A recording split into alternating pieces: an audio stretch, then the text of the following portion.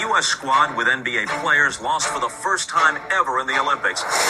It was ugly to watch. It was terrible to be a part of. They kicked our ass. We came to the notion just because we're Americans, we're better. We was just thrown together and said, go out there and win us a gold medal. Everybody's like, we can never have this feeling ever again. And we had to figure out how to become a team. I was nervous. A lot of them were not known as great team players. I had a lot of concerns. That's why we recruited Kobe Bryant. If you follow basketball, then you know the nickname of this year's squad, the Redeem Team. The Redeem Team. The Redeem Team. I think they were a bunch of showboat players who's going to do the dirty work to win. I was young, but I understood what it meant to build chemistry. Because if that didn't work, there's no way in hell none of this was going to work. Cole said, I'm tired of watching y'all lose. I'm like, I love this energy. This is what we need. Now let me give you what you came for. This is everything that we always dreamed of. We had a lot of things that we needed to show the world, and it wasn't just basketball. I think it just reset the standard. It's one of the greatest games probably ever played. It's a shot at redemption.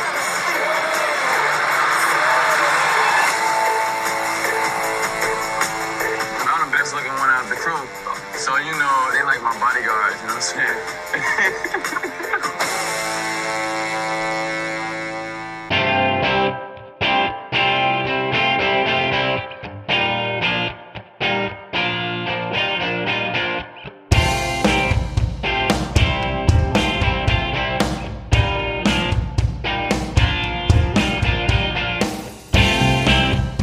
Good morning, good afternoon, good evening. My name is Marty Plum, and I am your host of a Pen and a Napkin podcast, the weekly coaching clinic you can carry around with you in your pocket. Welcome back into the film room, and I am so happy, so thrilled, so pleased to have maybe my favorite guest ever back on a Pen and a Napkin. It is my wonderful, beautiful, absolutely awesome 19-year-old daughter, Genevieve Constance Plum. Government name. Government Wow. name? Yeah. I'm back for season 2, baby! You're back for season 2. Are you Yeah. excited? Oh, yeah. Yeah? Yeah. Yeah? A little nervous. A little nervous. But you did great.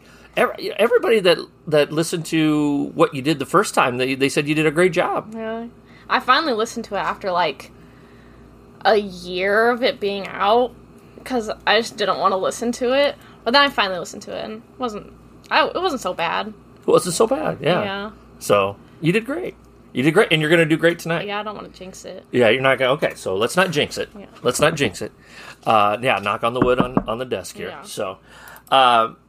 So we were supposed to do a feature film this week, but scheduling conflicts got in the way, and we were supposed to do this documentary next week. But I wanted to get this out this week. Long story short, we're going to get our feature film out next week. I think you're really going to like it. It's going to be a good one. I like it. I like it a lot. But here, this week, we are going to talk about the Redeem Team, the 2022 Netflix documentary on the 2008 Olympic men's basketball team. And so we kind of rushed this a little bit. We rushed it, but we didn't rush it. Mm-hmm. Fair to say? Yeah. Yeah. So what we did, actually, is we watched it together this afternoon. We were in the same room, but we literally didn't talk for the entirety of the whole documentary. No, I got shunned. You got shunned, yes. A little bit.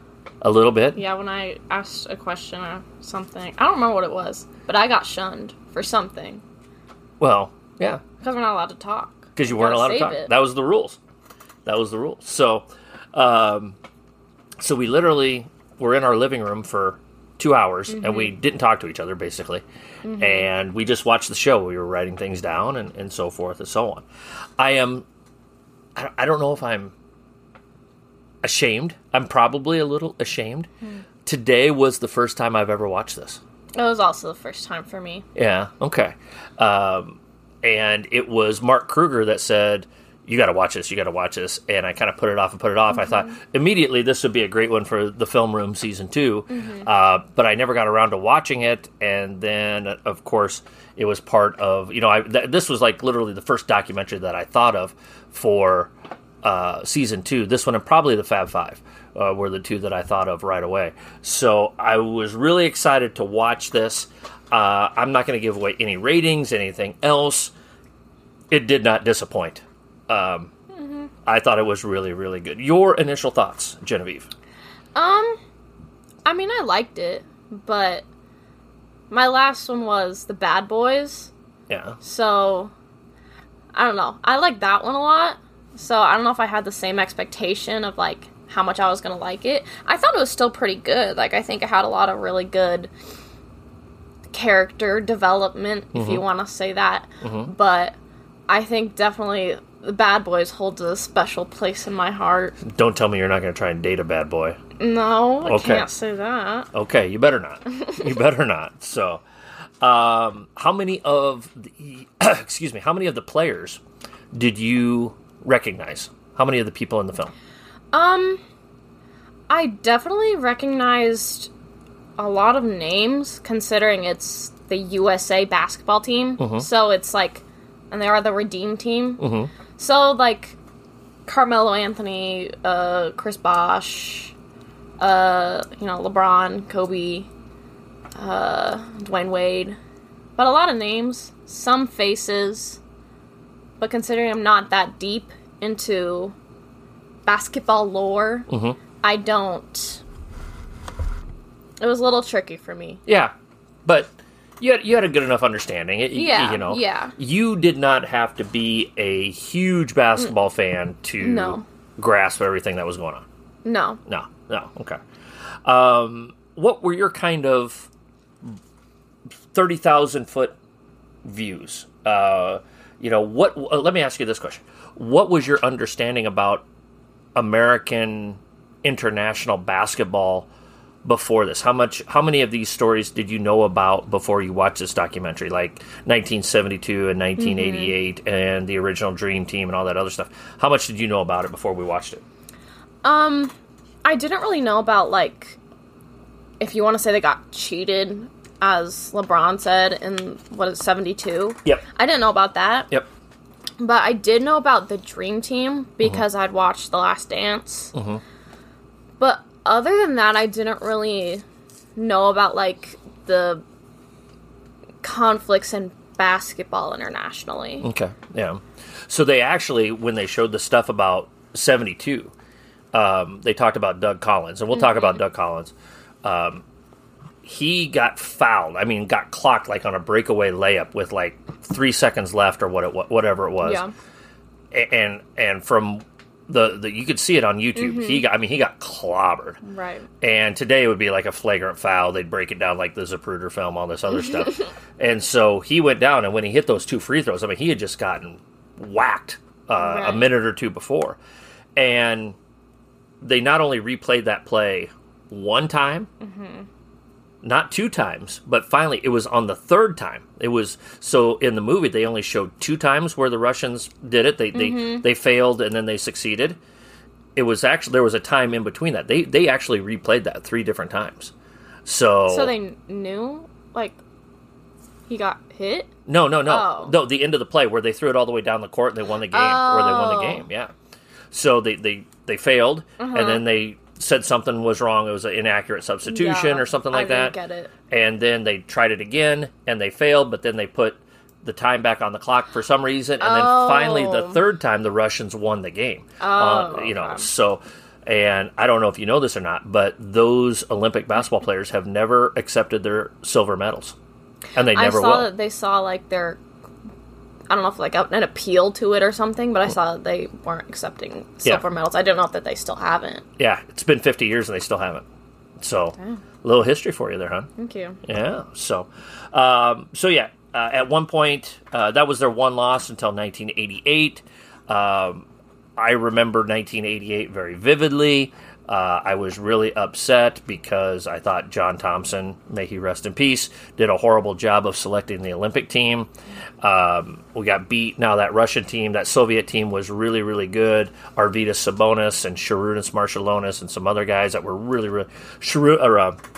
Arvydas Sabonis would be like Nikola Jokic today. Yeah, I can't talk all of a sudden. And so they were really good. The Dream Team comes in 92, so forth and so on, and then we had everything that happened. So yeah, gave birth to the game globally. The Dream Team did, led to Dirk Nowitzki, Yao Ming, all these other type of players. So let's start with this, Jenny. If or not starting with this, but let's ask this question: how often should you watch this movie?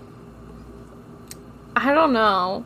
I think a big part of the movie, like, it was definitely about team chemistry and everything, and working together, bringing a bunch of different personalities together as a team. But I think another big part of it was patriotism, and as the USA team, what are you representing?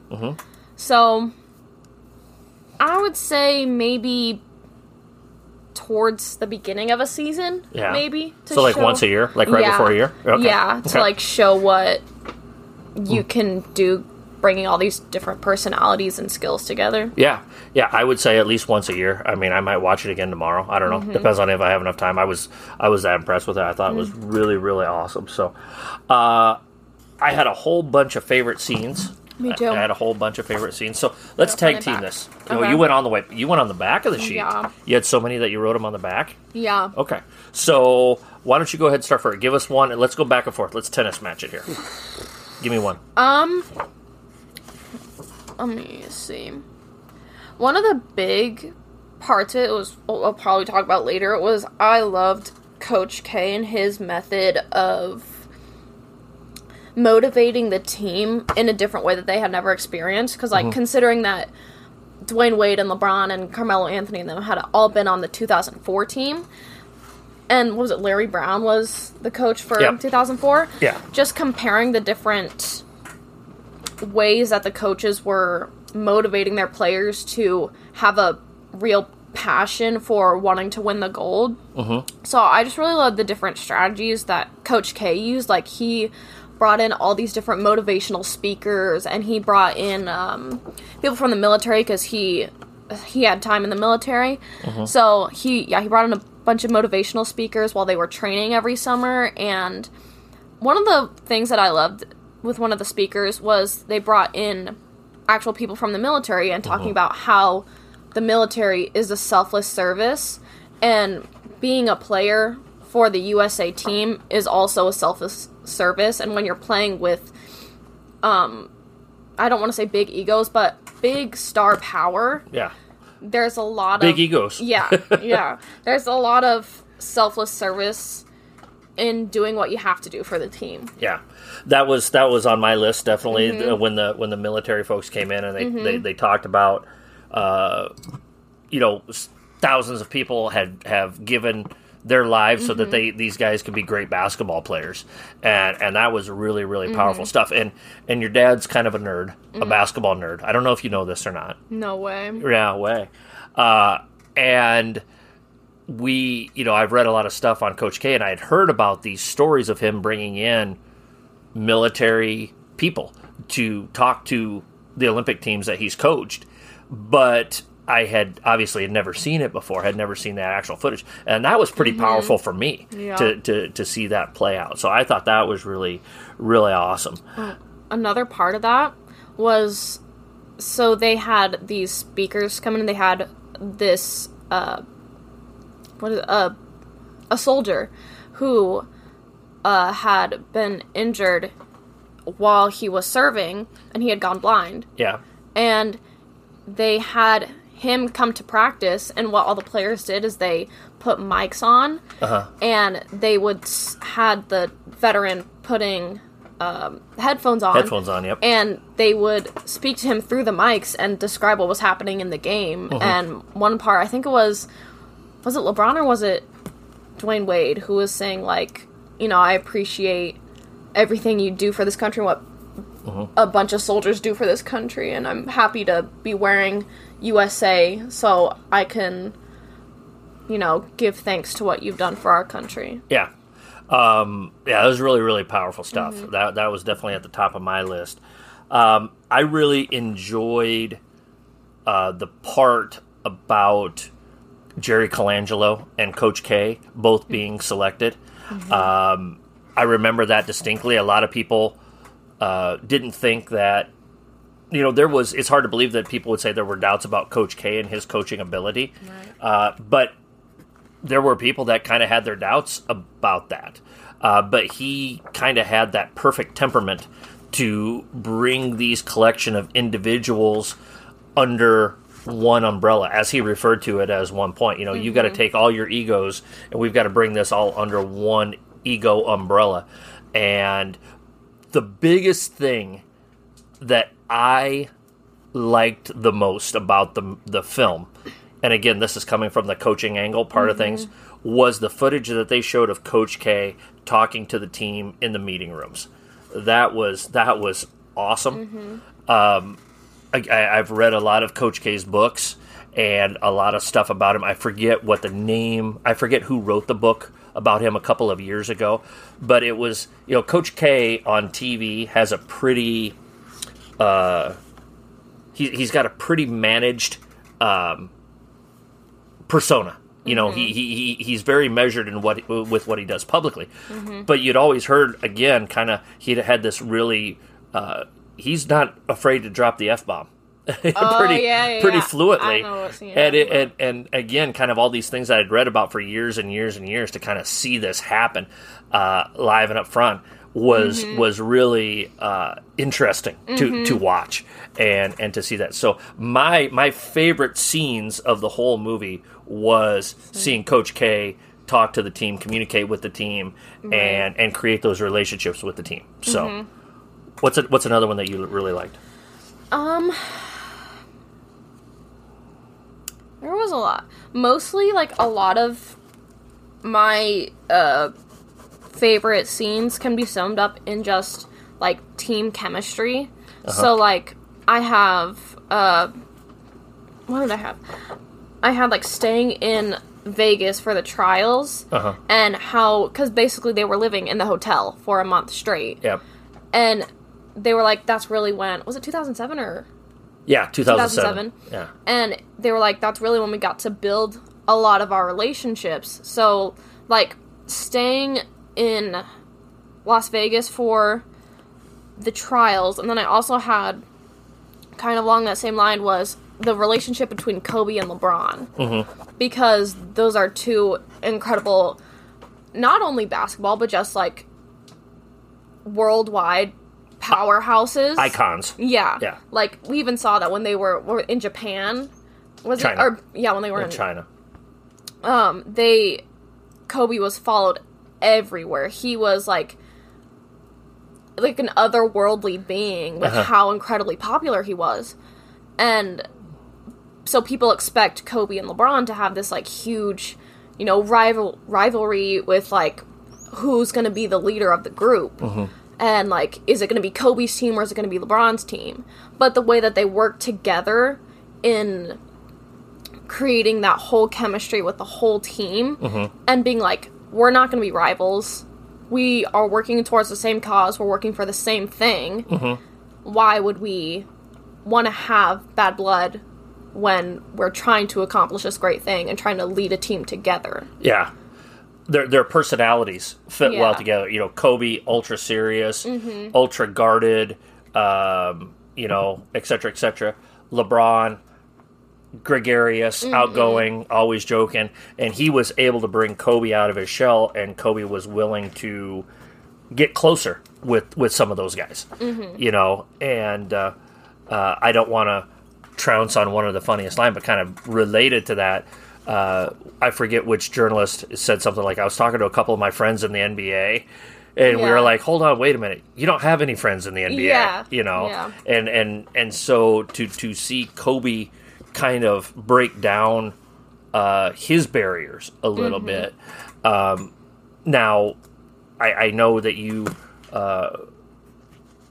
there was a lot, and it showed it very briefly in the film with him and Shaq breaking apart, and there was that whole Kobe Shaq thing in the late 90s and early 2000s. Of course, he was accused of sexual assault in Colorado. He was seen as a very selfish player, so forth and so on. And so he had gone through a lot of things in those 3 or 4 years that had forced him to probably to develop a very thick guard in front of him that he was not. He did not want to let anybody in because he had been hurt by so many different things as well. So I'm guessing that's part of it as well. Yeah. So I really like. Speaking of Kobe, the scene where they talked about going out in Vegas. That's exactly what I was thinking of. And all the guys got back in the hotel at 4 or 5 in the morning, 5:30 in the morning. And Kobe's already gotten part of his workout in, and he's going to get better, and that became contagious with the team. I thought that was a really, really good scene. That was really cool to see that. I'm going to talk more about that when we get into some coaching stuff there. So, you like that one as well? Yeah, I had that, like, Kobe's example in the summer of 2007. That was one of the things I had. It was, like, his, like, the Mamba mentality, sorry. Yep. Like, it's so infectious the way his work ethic spread to the rest of the players. And it was really him being there in 2007 that really, like, kind of changed the game for them, being like, they definitely knew that winning gold again could definitely be a real thing. Yeah. But I think with Kobe in 2007, it became a much more, like, clearly achievable thing because they have... We got this Kobe, guy. We got Kobe Bryant. Yeah, we got this guy. We got a bug flying around know, here. yeah. Yeah. You can't see us waving at it, but we're waving at a bug right now. So, I've got just 2 or 3 other of my favorite scenes. What are some other favorite scenes that you liked? One of my favorite... I wouldn't say it was my favorite storyline, but it was one of my favorites. It was Doug Collins. Okay. Just everything with Doug Collins, talking about him with that thing in 1972. But then later, before they went to the Olympics in 2008, he talked to the team and talked about what it is to be representing your country in the Olympics, because he did that in 72. And then I just loved that once they did end up winning gold in Beijing, after the game, they all went up and they, like, shook his hand, and they celebrated with him, because it was kind of, like, partially his victory. Yeah. Because it was something that he had been, I wouldn't say, like, hung up about, but he definitely was. It was his most famous achievement as a basketball player. Yeah. And he was so recognized for making those free throws. Yeah. And at that time, it was just very, very clutch. He was, you don't know this about Doug Collins, but he was the number 1 NBA draft pick. He played in the league for about 10 years. And then, I'm really sure you don't know this, he was Michael Jordan's head coach early on when he was with the Bulls. He was? He was, yeah. There's a famous scene... Or there's a famous deal. Jordan hits the Game 5 winner, and Doug Collins goes running out on the court like this. Oh, that's Doug Collins? That's Doug Collins. Oh. You know what I'm talking about, don't you? Yeah. Yeah. I know what you're talking about. See? He's got that big curly poofy hair. Yes, he does. Yes, he does. I know exactly what you're talking about. Good job, daughter. Thank you. There we go. That was a high five. Coaches are absolutely loving our taking over a new program booklet. As many of you know, I spent 2 years outside of coaching, and during that time, I hung a note card in my workspace at school that said, "Strip the house down to the studs." I took that time to really rethink and reorganize my thoughts on what it takes to run a transformational program. As I prepared for the possibility of coaching again, I organized these thoughts into this 96-page booklet. How much do I trust this booklet? I used this booklet as I went on interviews to help sell myself and my vision for what my new program would look like. If I'm using it to sell myself, why wouldn't I recommend it to you, my listeners? This booklet will help you look at any part of your program, no matter what stage you're at in your program, and help improve it in some way. It's all yours for only $15, which includes shipping and handling. For more information, email me at apenandanapkin@gmail.com. No, yeah. I just like that scene, him coming out from the bench or from the booth or whatever, Yep. and taking that picture with the team. Mm-hmm. And, yeah, I just like Doug Collins' storyline. Okay, all right. Any other favorite scenes? I don't remember if it was in the Spain or if it was in the Argentina game. I think it was Spain. The gold medal game? Yeah, the gold medal game. Mm-hmm. When Kobe hit that 3, and I think it was in the 4th quarter, and he just, like, you know, he, like, shush. Yeah. Gave him the shush. Yeah. I've given you that shush a couple of... I gave you that shush about 4 hours ago. Yeah. I gave you the Kobe. Yeah. I do have a couple more, but I'll be quick with them. Okay. Coach K putting... how do you pronounce Manu? Manu Ginobili? Yeah, putting quotes on their chairs during the semifinals. Uh-huh. And then I also had, during one practice, Coach K was like, he told all the boys to come over and said, okay, this is going to be our national anthem. And it was Marvin Gaye singing the national anthem. Yep. From the 1983 NBA All-Star game. Yeah. Yep. That's what it was. I mean, obviously winning the gold. Yeah. Yeah, I had the gold, I had the gold medal game, Yeah. which you had the big crescendo of the whole story. Mm-hmm. And I remember watching that game. Mm-hmm. I remember watching that game. It was early in the morning. You had to get up like at 7 o'clock in the morning to watch it, our time, because it was at 7 o'clock at night in China or something like that. Yeah. And it was a great basketball game. And that Spain team was so good. The Gasol brothers, Pau Gasol was outstanding. Mm-hmm. I know you're not as familiar with him as some of the other players that played during that time, but they were really, really good. That Spain team was really good. Ricky Rubio, Rudy Fernandez was very good. One of my little favorite scenes was the first time they played Spain at the Olympics, and Kobe just blasted Pau Gasol. Yeah. And I had forgotten how violently he went through him. Like, boom! Yeah. He just leveled him. And I thought that was a good scene. That was really well done. And I like how many times they replayed it just to give it the effect that it had. Yeah. Yeah, he blasted it pretty good. So, anything else on that category? Let me look over my paper. Okay. I don't think there were any worse or bad scenes or the worst scenes. I think that the hardest thing to watch in the movie was watching kind of that downfall of USA basketball. We won the gold in 2000, and I'm going to jump ahead to I'm going to combine this category with another category. The in-game adjustments, anything that they would have done differently. One of the things that they didn't talk about in the film was they talked about 2004 and how we lost to Greece, and they had all those issues with that type of stuff. One of the things they didn't talk about was in 2002 at the World Championships, we didn't lose once, we didn't lose twice. We actually lost 3 times in 2002, and it was the ugly American.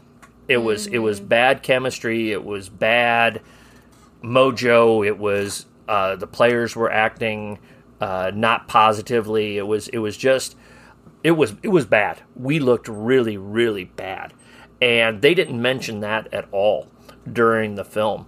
And so I think that, and I know the focus was on the Olympics, but I really felt like they should have actually gone as far back as the 2002 World Championships, because we lost 3 times there, and not only was it bad, but it was really ugly. The way the players behaved and the way they behaved towards the officials and just a lot of different things, and the way George Karl kind of handled it, probably not his best moment as a coach, and then we get into 2004. So watching that game, watching the it was hard. It's hard watching the U.S. lose. It's hard watching the U.S. lose. So I'm going to combine those two categories kind of together there. I think they should have put some more on that. I also think they could have done a little bit more with the 72 Munich game. I think they could have gone into more detail about how that all happened. I thought they kind of fast-forwarded through that a little bit. Yeah. I think that deserved another 60 to 120 seconds explaining everything. This is 1972. It's in the middle of the Cold War. It's the Soviets. It's all of these different things. That's so I'm going to combine those two into one. Anything on that? Maybe just like the 2004 Olympics was one of the big things I had for worst scenes. Was like mostly it was just losing. Larry Brown, he decides to coach his way, and so all these players who are playing in the NBA aren't playing the right way, quotation marks. He wants to teach them how to play his way, which was different than what they were used to. So, and obviously at that point, they only have like 2 weeks to create such an insane and like intense chemistry that all these other teams, I don't remember what country it was. I think it was Argentina. They've been playing together since they were like 18. Yeah. So to have 2 weeks to have all these big egos try and communicate and create a chemistry in such a way that they're able to be literal world champions is not achievable. And then on top of that, trying to teach them a whole nother way of playing, it's just not realistic if you're going for gold. Yeah. And you don't know a lot about Larry Brown. I had him for... Sleaziest? Yeah, the Dom Pagnazzi, sleaziest character of the film. And and again, Larry Brown is a Hall of Fame coach. He is absolutely awesome. He's obviously doing something right. Yeah, obviously. And he had just, again, you don't know this, he had just won the World Championship in 2004 with the Detroit Pistons. Oh. And they had beaten Shaq and Kobe as that was the last time that Shaq and Kobe played together, was in the finals in 2004 against Larry Brown's Pistons team.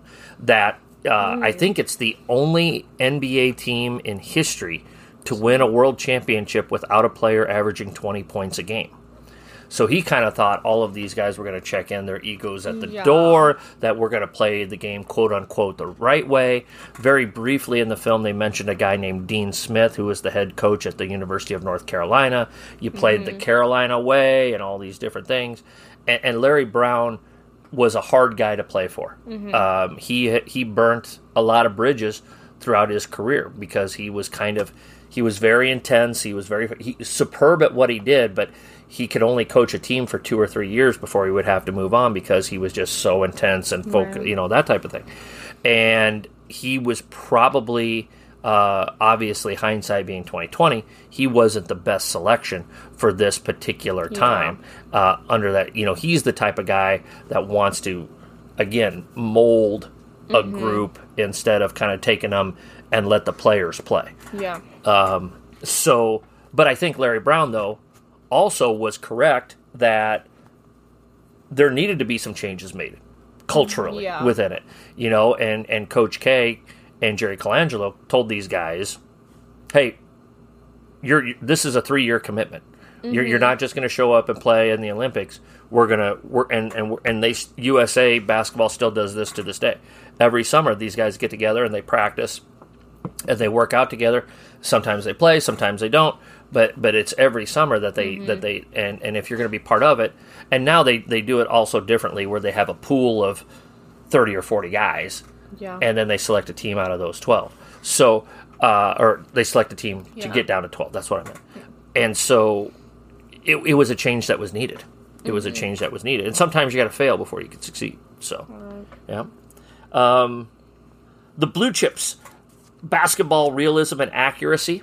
I don't think we can get much more accurate than this, Genevieve. Yeah. A+? They got it. Yeah. Who knows? If you have not seen this, anybody can watch the games. What for me it was really fascinating was all the behind the scenes stuff with the team, the practices, the meeting room stuff, the locker room stuff. That was really, really good. So. The John Wooden, Don Meyer, Best Coaching Advice category. You got some stuff on this? Do you want me to start? You want me to start this category? Yeah, go ahead. Okay, all right. I think the number one thing that this documentary talks about is standards. And what are your standards? We can't say it exactly how Coach K said it, but basically he said, you're going to have to, blanking kill me for me to lose. You are literally, because at this point in my career, the way I feel about my country, you're going to have to blank and kill me if I'm going to lose. I am that dead set on winning. And he kind of told the funny story, hey, Grandpa, were you in the Olympics? Oh, yeah, but we lost to this Greek team, and I thought that was a really funny story. That was one of my favorites. Yeah, but I think you have to, and what this film does is it just shows at the highest of levels that there are standards that need to be set. And whether it's working at Hy-Vee in Omaha, Nebraska, or coaching high school girls basketball. My daughter works at Hy-Vee in Omaha, Nebraska. A little fist pump action there. Yeah. Or you're working for the athletic department at Northwest Missouri State University. Mm-hmm. You have to have standards, and you have to hold people accountable to meet those standards. And I thought that was one of the great things that the documentary went into. Mm-hmm. What do you got? I definitely had what Coach K, from what I took from this category, was what Coach K made as his coaching agenda. Was I definitely have the quote, he was, don't put away all your egos, but fit them all under one ego umbrella. And then another thing that he really, really focused on was don't make excuses and don't overlook anybody, because I think in 2004 that was what they had struggled with, and they struggled with from 2004 until 2008. They struggled with thinking this team they're not, USA basketball. There's no way they're going to beat us. And then they end up losing. Yeah. So I think one of the biggest parts was just don't overlook your opponents or even on your own team. Don't overlook the abilities that one person can bring to the table. So yeah, that was what I had. Yeah. I really like that. I think that's really good. That you have to respect everybody. Fear none. Respect everyone. So I think that's a good point. Way to go, daughter. Another high five. It takes a real commitment to be great. And again, kind of the Kobe story. It's easy to go out and party in Vegas. It's hard to stay at your hotel and then set the alarm for 4:00 in the morning and go and work out. And whether it's whether it's Coach K, and I think that was really important. You have to ask for a commitment. Right now, a lot of the coaches that are listening to this, most of the people that are listed, whether you're a college coach or a high school coach, you're asking your players to commit to get better here in improvement season. And so if they're going to ask for this standard, if they're going to ask for this level of commitment, 3 years, we should be able to ask our kids for that same type of thing. Now, again, it's the Olympic team compared to a high school team or a college team. I understand that. But another thing that I want to piggyback on this is one of the things that I really liked about Coach K. He didn't care about their resumes. He didn't care that D. Wade started here or this guy did this or this guy did that. He was going to put out there who he thought was going to put the USA basketball in the best position to win. And, as an example, you can make the argument that Dwayne Wade was the best player in the NBA at that time period, minus the injuries. But he came off the bench for all those games, and that was that was a big part of it. And he had to set aside his ego to say, okay, I'm going to come in, I'm going to be, and he said that at one point, me and CP and Deron Williams, we have to bring something to the table here every time we come into the game.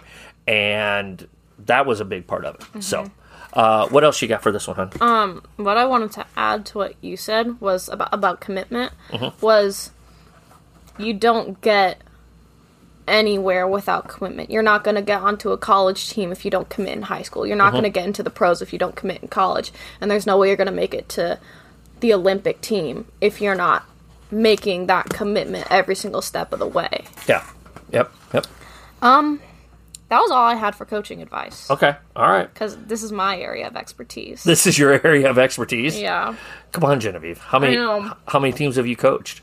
I was the coach for the Olympic team when I was 4 years old. Oh, yeah, really? Way back then. That's why we won. That's where you went for 6 weeks. Your mother and I were wondering where you went for 6 weeks. Yeah, don't even worry. That's why we won the gold. Nice job. Yeah, thanks. Nice job. The medal is hidden in my closet. Okay, right next to your volleyball medals from Mary R. Queen. Shut up. Coaches, don't worry. I am a star volleyball player, and that's why I don't play in college. You still have 4 years of eligibility left, though. You could go. play. You could. All right. I could be a walk-on. Yeah. 5'3" outside hitter. Yeah. Watch out for me. I'm gonna spike it in those girls' faces. Yeah, there you go. A couple other things. Don't be afraid. You can't be afraid to make big decisions. So, again, stuff that you probably don't know as well. Before this, it had always been kind of like, okay, we're going to start this guy and this guy and this, these 5 guys this game. And then the next game, only 2 of those guys could start because there was almost like an obligation that we need to feed into these egos and we're going to start 8 or 9 different starting lineups for 9 or 10 games in these events. Okay. And one of the big changes that Coach K came in, he did 2 things that were a lot different. Number 1, he selected the best team rather than grabbing the 12 best players. So there was a couple of guys that you don't know who they are, but listeners to this probably know who they are. Tayshaun Prince was a guy, and Michael Redd was another guy. Michael Redd played for the Milwaukee Bucks. Tayshaun Prince played for the Detroit Pistons for most of his career. And these were the 11th and 12th guys. Now, I guarantee you that there were two other guys. There were probably 10 other players that were better than those 2 guys that were part of the tryout process.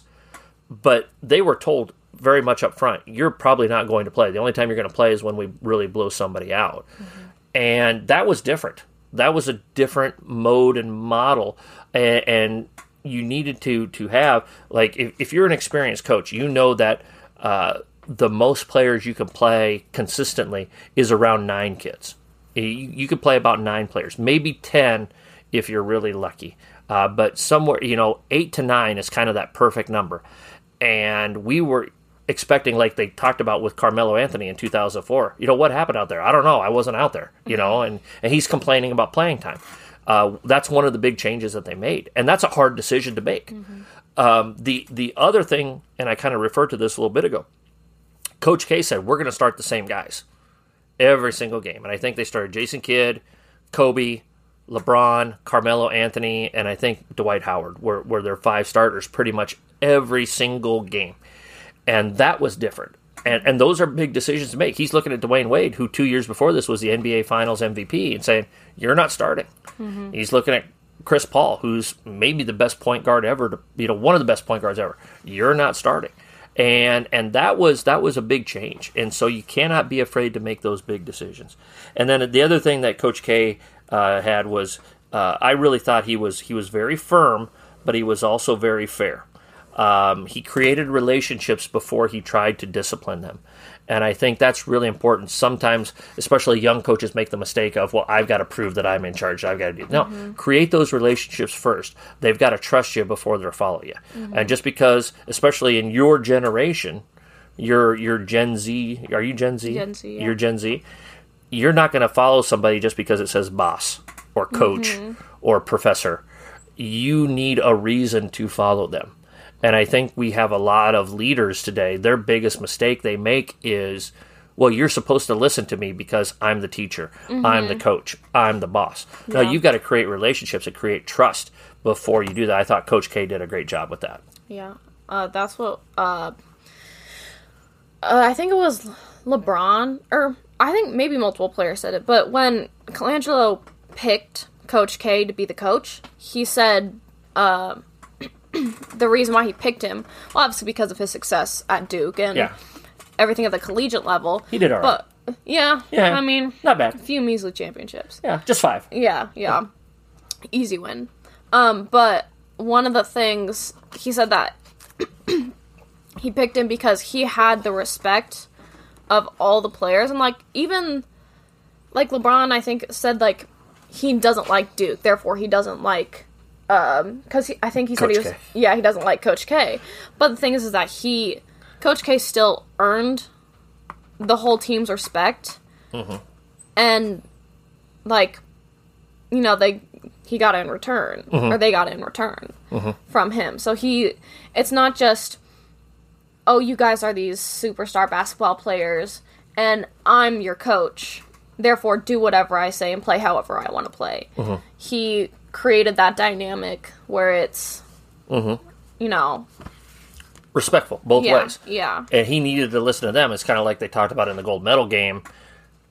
Spain got the lead down to 2 points, and he calls timeout, and it's all the players talking. Yeah. And he really didn't need to say a whole lot. And I think, and I'm going to talk about that here, how this documentary can help your team win games. I think that's part of that story as well. So, coaches, do you want to look good? Pfft, stupid question. Of course you want to look good. We all want to look good. You know what's the best way to look good? Buying yourself some pen and a napkin merchandise. We've got some really, really good-looking stuff here. We've got T-shirts and sweatshirts, and you are not going to regret picking that up. T-shirts are $22 a piece. Sweatshirts are $30 a piece. If I need to mail it to you, it's just $5 shipping and handling to get this good-looking stuff out to you. Coaches, I appreciate all that you've done for me over the last 3 years or so with a pen and a napkin. I hope I've been able to help you out. Might as well come out and help out the Twitter handle and the podcast by ordering some a pen and a napkin merchandise. And like I said, you get to look good. If you're interested in ordering, you can DM me on Twitter at a pen and a napkin and send me a direct message, or you can email me a pen and a napkin at gmail.com, and I'll get you those ordering details so that you can order some a pen and a napkin merchandise. Best lines, Genevieve. I had a few. Okay, give me one. Let's tennis go back and forth. Yep. One was, we had a lot to show the world, and it wasn't just basketball, because obviously post 2004, they have a lot to prove. But then also, 2004 was the first Olympic game that they had played after 9/11, and I think it was Iran? Athens. They played it in Athens, Greece. We invaded Iraq. Yeah. Iraq, sorry. So they had a lot to prove, because obviously they were embarrassed in 2004. They were supposed to be this powerhouse in basketball among the world, and they just had an embarrassing loss in 2004. So they just have to, not only do they have to prove that they deserve gold, but they also have to prove that they deserve to be that powerhouse among this stage in the world. Yep. Manu Ginobili, and I think this is part of the change in that this happened after 2004. They're the best team in terms of individual players, but it's a team sport, not tennis. And I think there's a little bit more to it than that. He said it's 5-on-5. It's 5-on-5, and I think that's important to remember as you put together your teams, that you got to put out the best 5 that fit together, not just the best 5 individual talents. And again, kind of building on that cultural stuff there. So that was one that I liked there. That'll stick in my hip pocket at some point here. So I'll pull it out. So what's another one that you liked? I think LeBron said, I knew what it was to build chemistry in order to win. And like we've been talking about, it's not just your best players, it's the best team that you can create, like, that, like, you know what I mean? Like, not just the people who have the best skill, it's people who have the best skill working together and can help you achieve what you want to achieve together, not as just, like, an individual person. Yeah. That's kind of what Manu was saying as well. Yeah. That's kind of ironic, is sometimes... Isn't it ironic? Yeah, well, a little Alanis Morissette. Yeah. It's like rain on your wedding day. It's your free ride. Yeah, there's a little karaoke for you. There you go. Karaoke from the Plum House. Yeah. From the Pen and Napkin Studios. Yeah. Sometimes LeBron, though, is not the best chemistry guy when his team kind of struggles, you know. So Yikes. I get what he's saying. And again, Yeah. LeBron is either the first or second best player of all time. He's depending. LeBron James, He's LeBron certainly. James. Yeah, I get that. I understand that. But I thought that was interesting. I thought it was interesting. I think Coach K said this, talking about taking over and what he learned from 2006 when they lost in his first year at the World Championships. He said, we have to learn their game and quit making excuses. And I thought that was a great quote.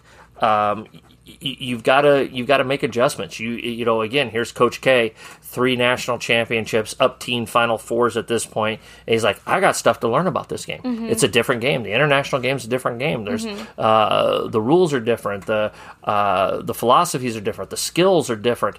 We've got to do things better. We keep expecting the world to change for us. We've got to change to catch up with the rest of the world. And I thought that was a good quote. So Yeah, I also kind of had that. I had, like, this is the world's game, and another one I had from Coach K was, don't pick up bad habits, especially the habit of overlooking anybody.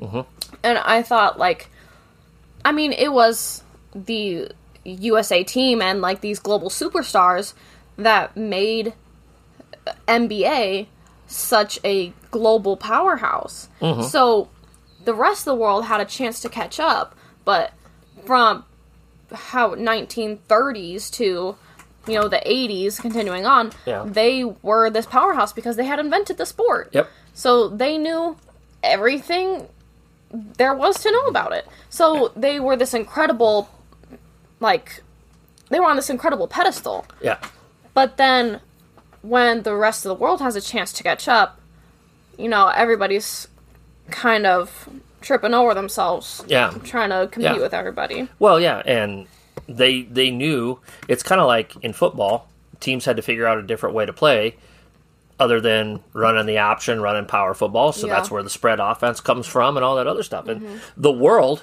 had to learn how to play a different game than what the United States was playing. They knew they couldn't compete with them athletically, so that they had to become more skilled. They had to become better shooters. They had to execute their offenses better than the United States. And so you have to adjust there. So I've got 2 more quotes. I got one more. You got one more. Perfect. All right. So Oh my gosh.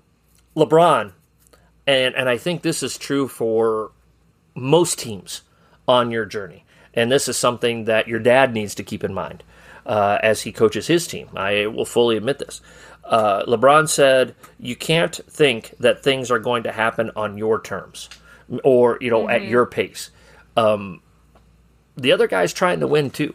And so you may think, well, we should be here, but it's not happening. Why is this? Why did we lose this game? Why did we not practice well today? It's not always going to happen on your terms. There's so many variables that take place in success and trying to make success happen. And I think LeBron did a great job of talking about that there. And so I really like that quote. That one hit home with me pretty hard. So what's your other quote? It was after they had won the gold, and they were all standing up on the podium getting their medals, and I can't remember who said it, but they said, we were wearing USA, you know, we were all running for the same cause for the past 3 years, and it wasn't, like, Kobe wasn't wearing the Lakers, and LeBron wasn't wearing Cavaliers. We were all wearing USA because we were all going for the same thing and trying to represent the same people. Yeah, I think it was Carmelo that said That's that. what I was thinking. I think it was Melo. Yeah. That's right. I think you got it right. I think it was Melo. So, I too am wrapping up with a Melo quote. Oh, wow. He was talking about Kobe. He was talking to Kobe. And he told him, for this team to be successful, we don't need Lakers Kobe. We need Team USA Kobe. And even Kobe, who kind of became the I don't want to say undisputed leader, but one of the big leaders of the team. Even he had to change his game, and it probably helped him as he moved forward in his career. So I really like that quote as well. So Don Pagnazzi's sleaziest character in the movie, again, I think we talked about that. Larry Brown kind of was I don't think anybody was really painted in the bad light. I don't think anybody was a real bad guy, but this was not one of Larry Brown is not his finest moment. Yeah. I think he's still, I could be wrong with this, he might be the only coach in history to win an NCAA championship and a NBA championship as a head coach. I could be wrong with that, but he's one of maybe only one other person, so he's a terrific coach, but he was not in a good light with this year. So best storyline, we kind of talked about one, Doug Collins. Yeah, that was a fun storyline to watch. And then it's called the Redeem Team, but a big part of the storyline, and again, this was all put together in the year or two after Kobe passed away, but it was also a story of Kobe's redemption. Not only was the redemption of USA basketball, but it was also kind of a redemption of Kobe Bryant. Yeah. And kind of set him up to win 2 championships in 09 and 10, and to kind of, cement his place as one of the all-time greats. Yeah. I think it was important that they talked about his image at the time. Like, we talked about, like, what kind of social image he was facing at that point. But I think it was also important to talk about not only the impact that he had socially, but also the impact he had among his peers. Because, there's a lot of NBA players, but there's only so many that you can say is like a Kobe Bryant. So I think it was important that they showed both his faults, but also a lot of the things that people contributed that redeemed his image. In society. And he was, and the film did a pretty good job of showing all these things that happened to him in those 3 or 4 years before. And he was, his approval rating, unless you were a Laker fan, his approval rating was at an all-time low at this time. So, all right, Genevieve, how can this film help you win basketball games? I think it's what we've kind of been talking about the whole time, was communication and chemistry within your team. Because, you can have so many good players, you can have so many high skill sets, but you're gonna get nowhere if your team can't be a team. If it's gonna be, one-on-one. 5 games of one-on-one instead of 1 game of 5-on-5. Yeah, you're not gonna achieve what you want to. So obviously skill set is important, and having a large pool of talent is important, but at the same time, nothing's gonna happen if you're relying on certain people to make that, to get that done for you. You have to rely on all these different skill sets and talent to come together to create a group of talent, to create a talented team. Yep. I had, again, we've talked a lot about these things as we've gone through this. I love the motivation. You talked about the Manu Ginobili story. That was really good. The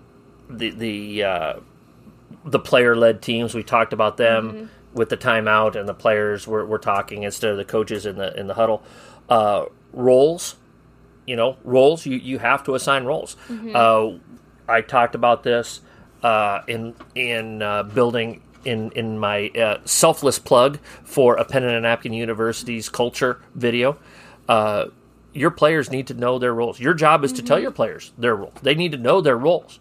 Now it's up to them to accept, embrace, and excel at those roles. And you're not doing that right now. Like, I'm not doing that with my team right now in June. We got to start sorting out those roles. I kind of have some ideas in my head, but over the next month, we're going to go through that process, and then I'll have a lot better idea of what people's roles are going to be. But I'm going to let my players play to kind of help figure out those roles before I say, these are our roles. All right? I really think of all the great teams that your dad has been around, all the great teams that your dad has coached, and I've been fortunate to coach a lot of really, really good teams. But you've got to have, on most great teams, there is an alpha dog. And like they talked about in the film, they kind of had two alpha dogs. And LeBron actually kind of said, I wasn't really sure if I was the alpha or not. I didn't know how I fit with Kobe. And so but you have to have some sort of heliocentric thing within your team. You have to have a player that everybody else looks to. The teams that I have had, not always, but teams, let's put it this way, teams that did not live up to their potential lacked that. Yep. Okay. Teams that did live up to their potential definitely had that. There was something there.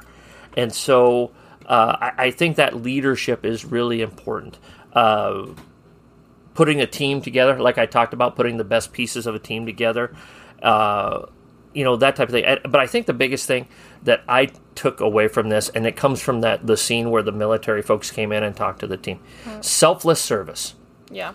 If you can have your team, like they talked about the first scrimmage that they had, and Kobe was diving on the floor, and they showed him jumping over, trying to win the loose ball, and things like that. If your best player, if your alpha is diving on the floor for loose balls, if your best player is mixing it up for rebounds, if your best player is taking charges, guess what? The rest of your team is going to do those things. And if you have a mantra, if you have an environment of selfless service for your entire team, that doesn't mean you're going to win a state championship or a national championship, but your team's going to max out. Your team's going to get the most out of what that team has to offer. And I think that's kind of the biggest thing I took away from it, from the documentary. Yeah.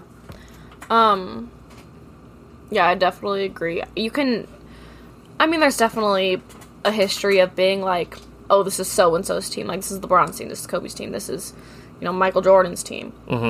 But at the same time, they were the leaders of those teams because they show it multiple times in the documentary. They are showing this example of how every single other player should be acting, and like how Kobe was acting when he first got introduced to the team. I don't know if I would say it's fair to say that it was his team alone, but it was definitely the tag team of Kobe and LeBron. It kind of made them their team because those two working together was definitely the example that the rest of the team had to follow so that they could achieve what they wanted to. A Pen and a Napkin University videos are just another way that a pen and a napkin can help you become a better coach. Our university video library is constantly expanding, with topics ranging from interviewing for a job to full court defense to 25 universal truths about coaching.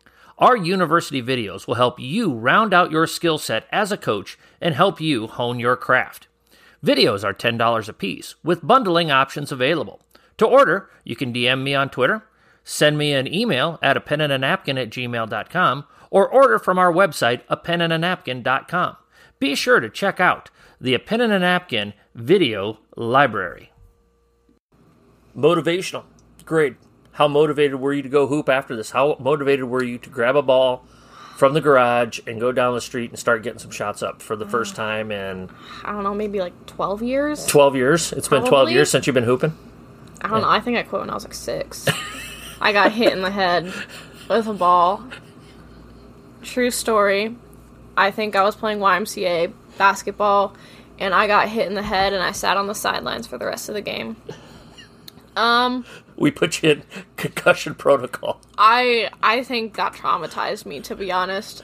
I would go to your games, and people would be warming up, and I would have to walk on the sidelines, and I would put both of my hands covering my head because I was so scared I was going to get hit in the head with a ball again. I never noticed that. Did you? No, I never noticed like, when Michael and Carter, my brothers, would, play during halftime, or they would play after the game while we waited for you, I would, sit in the bleachers, but if I was on the floor, I would have to, cover my head because I was so scared I was going to get hit in the head. You were just protecting your beautiful face. Yeah, I was protecting what's really going to make me some money. You bet. Yeah. Yeah, a supermodel career. Yeah. Yeah, very nice. It's in the works. Yeah. I don't know. I said it earlier. A lot of the movie was about what they were representing and what having USA on your jersey meant in retrospect. So I don't know, maybe a B for playing basketball and a C for enlisting in the military. Okay, all right. I had an A+. I was ready to go. I was ready. Now, again, your dad doesn't really hit the court the way I used to, but I might go to my Nerf hoop in my classroom tomorrow and get some shots up. You know, you don't want to go dunk on the neighbor's hoop? I could go down the street and dunk on the neighbor's hoop. Yeah. Or at our gym, we could take the rims down to 7 feet. So I actually dunked it last week in camp. Did you? Yeah, the elementary kids thought I was was cool. Oh, they thought I was LeBron. They thought I was gosh. going up and flushing it hardcore.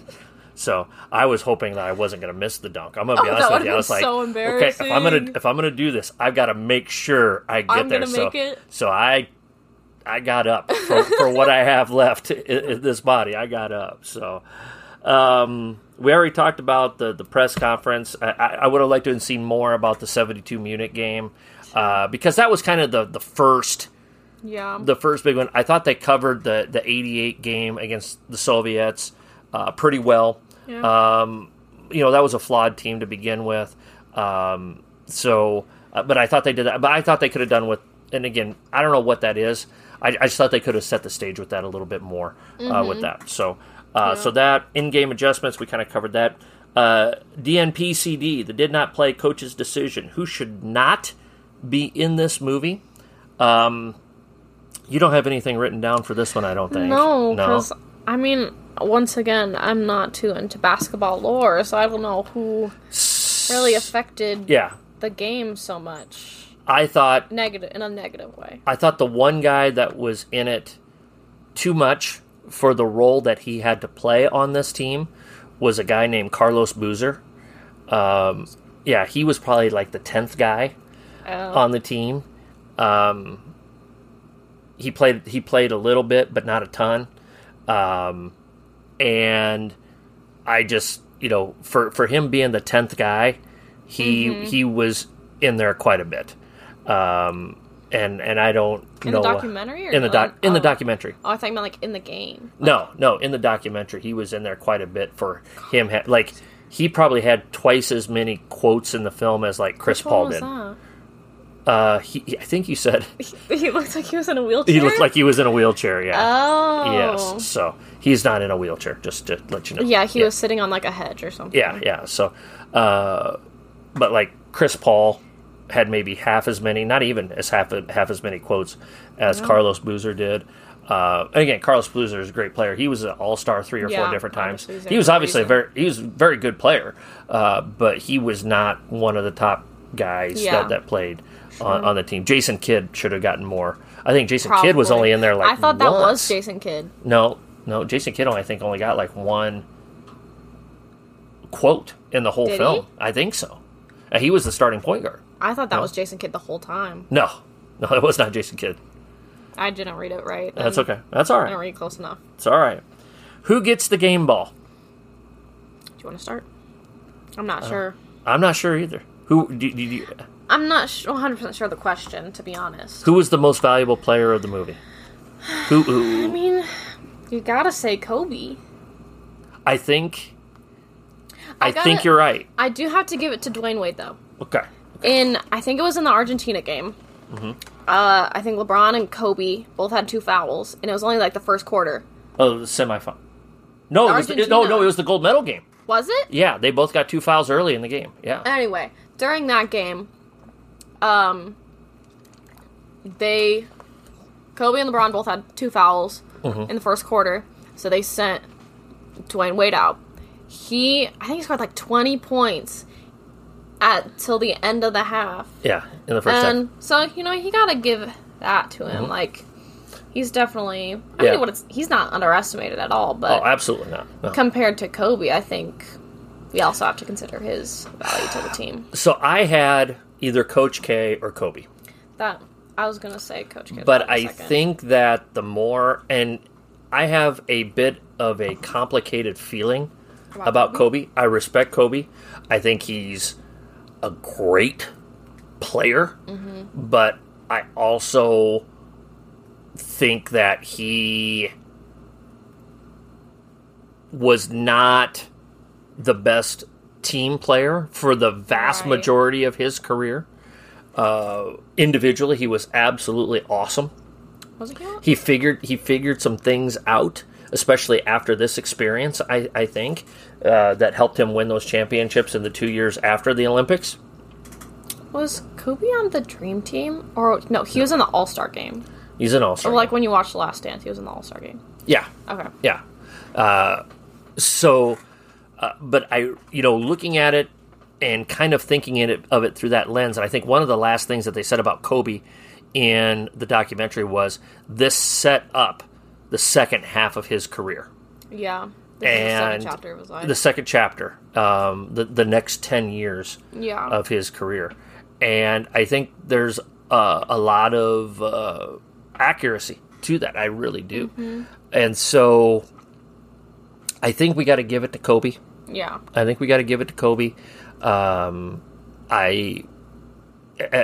really thought it was going to be Coach K at one point, but I think Kobe's story and thinking of the redemption of it and all of those things, I just really feel like that's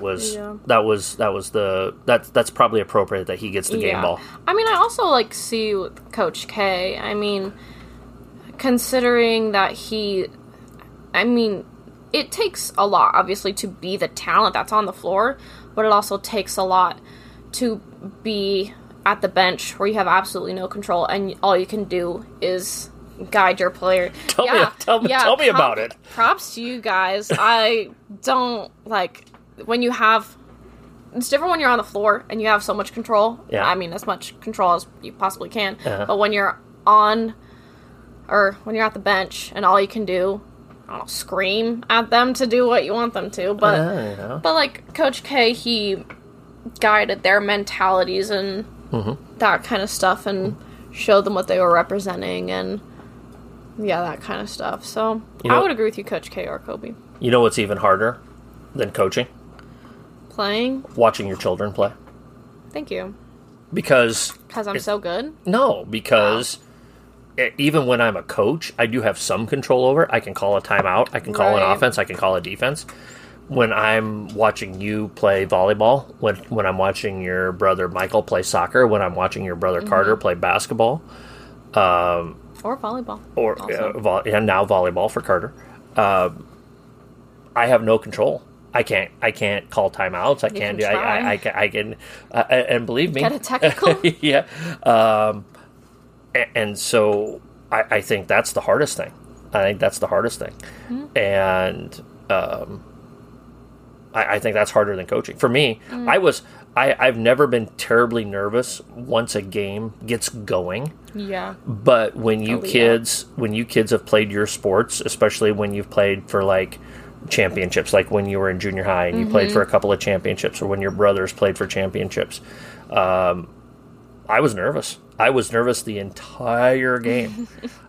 So that's even harder than coaching. That's even harder than coaching. So overall grade, Genevieve, what do you have? Say a B, maybe a B plus. I did like bringing together all these different players who are very well known, but I think, and like I said, Bad Boys, that'll hold a special place in my heart. But I think what I liked about Bad Boys and The Last Dance is that, and what they did do in Redeem Team, is that they showed footage of the team interacting together. So I feel like you have the testimonials from these players and everything, but I liked seeing the real footage of the team interacting together. So rather than just like gameplay, because I feel like that makes it so much more real of like how much work was put into it, and like how much time the team had really spent together, and how much went into creating that chemistry that they needed to win their championship or whatever. Yeah. But I did like it. I think it was a good I think I talked about it on my last episode, was like a lot of like perseverance and a lot of, I liked how it showed how you can come back from, literally being I wouldn't say a nationwide embarrassment, but kind of. It was very embarrassing. Worldwide embarrassment. Worldwide embarrassment. It was, yeah. It was. How you can come back. Sports-wise. Yeah. We're not talking like global tragedy, like famine in Africa or anything like this, but it was bad. Yeah, it was like embarrassing. Yes. As far as I know, I was literally born that year, but in 2004 for it to be like the impact that it had losing in 2004 and then being able to come back from that. I liked that aspect of it. But overall, I'd say B plus. Yeah, and we've held on to it ever since. Is it and kind of like, you could theoretically, now this was about this particular group, but one of the things that's amazing about Coach K is not only did he win gold in 2008, but then he did it again in 2012 and 2016. He won 3 consecutive gold medals before Popovich won in 20. It's supposed to be 2020, but COVID pushed it back to 21 in Tokyo. So, we, I say we like I'm part of it. USA Basketball has not let that go since then. And I don't believe... we're not playing into it either. We have lost. Oh. We have lost since then. But I think losing is more acceptable now. We still expect to win gold, but if we lose a game to a tough Argentina team or Spain or somebody like that, we can kind of see that now. I think we have a much more, like at one point they talked about how they thought the European teams weren't tough. Yeah. And they didn't respect it because they weren't American. No, they're tough. They're just tough in a different way. Yeah. And sometimes we as Americans, especially when it comes to like basketball, we think, well, Europeans are soft. But you got to remember, Europeans have been fighting each other for like 5,000, 10,000 years, and with clubs and knives and swords. They're pretty tough people over there in Europe. So I don't think we should underestimate that as well. Literally every country. Yeah. Ever. At one time. Probably. Yeah, exactly. So, all right, Genevieve. Yeah. Appearance number 2 on a Pen and a Napkin podcast. The Film Room. Yeah. How was it? Pretty solid. I'm not as nervous. Not as nervous. Yeah, maybe, let me know if you guys want me back for season 3. Season 3? Yeah. Okay. All right. You'd be open? Okay. Maybe I'll let you pick, because I picked this one for you. Yeah, we kind of agreed on Bad Boys. Yeah. But, yeah, you pick this one. Okay. All right. Air Bud next time? No, Air Bud will not. will not. Air Bud will not be part of the film room. Sorry, Air Bud fans. Yeah. So to all you 2 people out there. Yeah, for all 2 of you. It's a big franchise. It is. There was a sequel, wasn't there? There's like a billion of those movies. Like you got like Spooky Buddies, Air Bud 2. I don't know. They got them doing all sorts of stuff. They're doing every sport out there. You know far too much about Air Bud. About the Air Bud franchise. About the Air Bud franchise. So, well, daughter, thank you so much for coming on. You are officially tied with your brothers as my favorite podcast guests of all time. But you're still the only one to have kind 2 of episodes. Yes, you have a full episode. Your brothers have kind of chimed in a few times on some roundtables. But that's right. Yeah. 2 full episodes for me, locked in. Yeah, let's see if you'll be able to fit out the door with my ego big expanding. Head. Yes. So, but no, you did a great job tonight. Thank you. I'm really proud of you. I'm so happy that you're home this summer. It's nice having you back home for a few months before you head back to school. So, and just so everybody knows, I love you very much, and I'm very proud of you. Thank you. All right. Me too. So, what was that? Can you say that for everybody to hear that? You kind of mumbled it. Yeah, I think they heard it. No, I don't think they did. Yeah, what was it? What did you say about your father? So I love you. Okay, I'll take it. Yeah. I'll take it. So, coaches, I hope whoever's listening, I hope you've enjoyed Film Room here, Season 2. Another documentary here, The Redeem Team. Really, really good. Like I said, I watched this for the first time today. I'm slightly embarrassed that it took me this long to get around to watching it, but I absolutely loved it. I thought it was awesome. I gave it an A.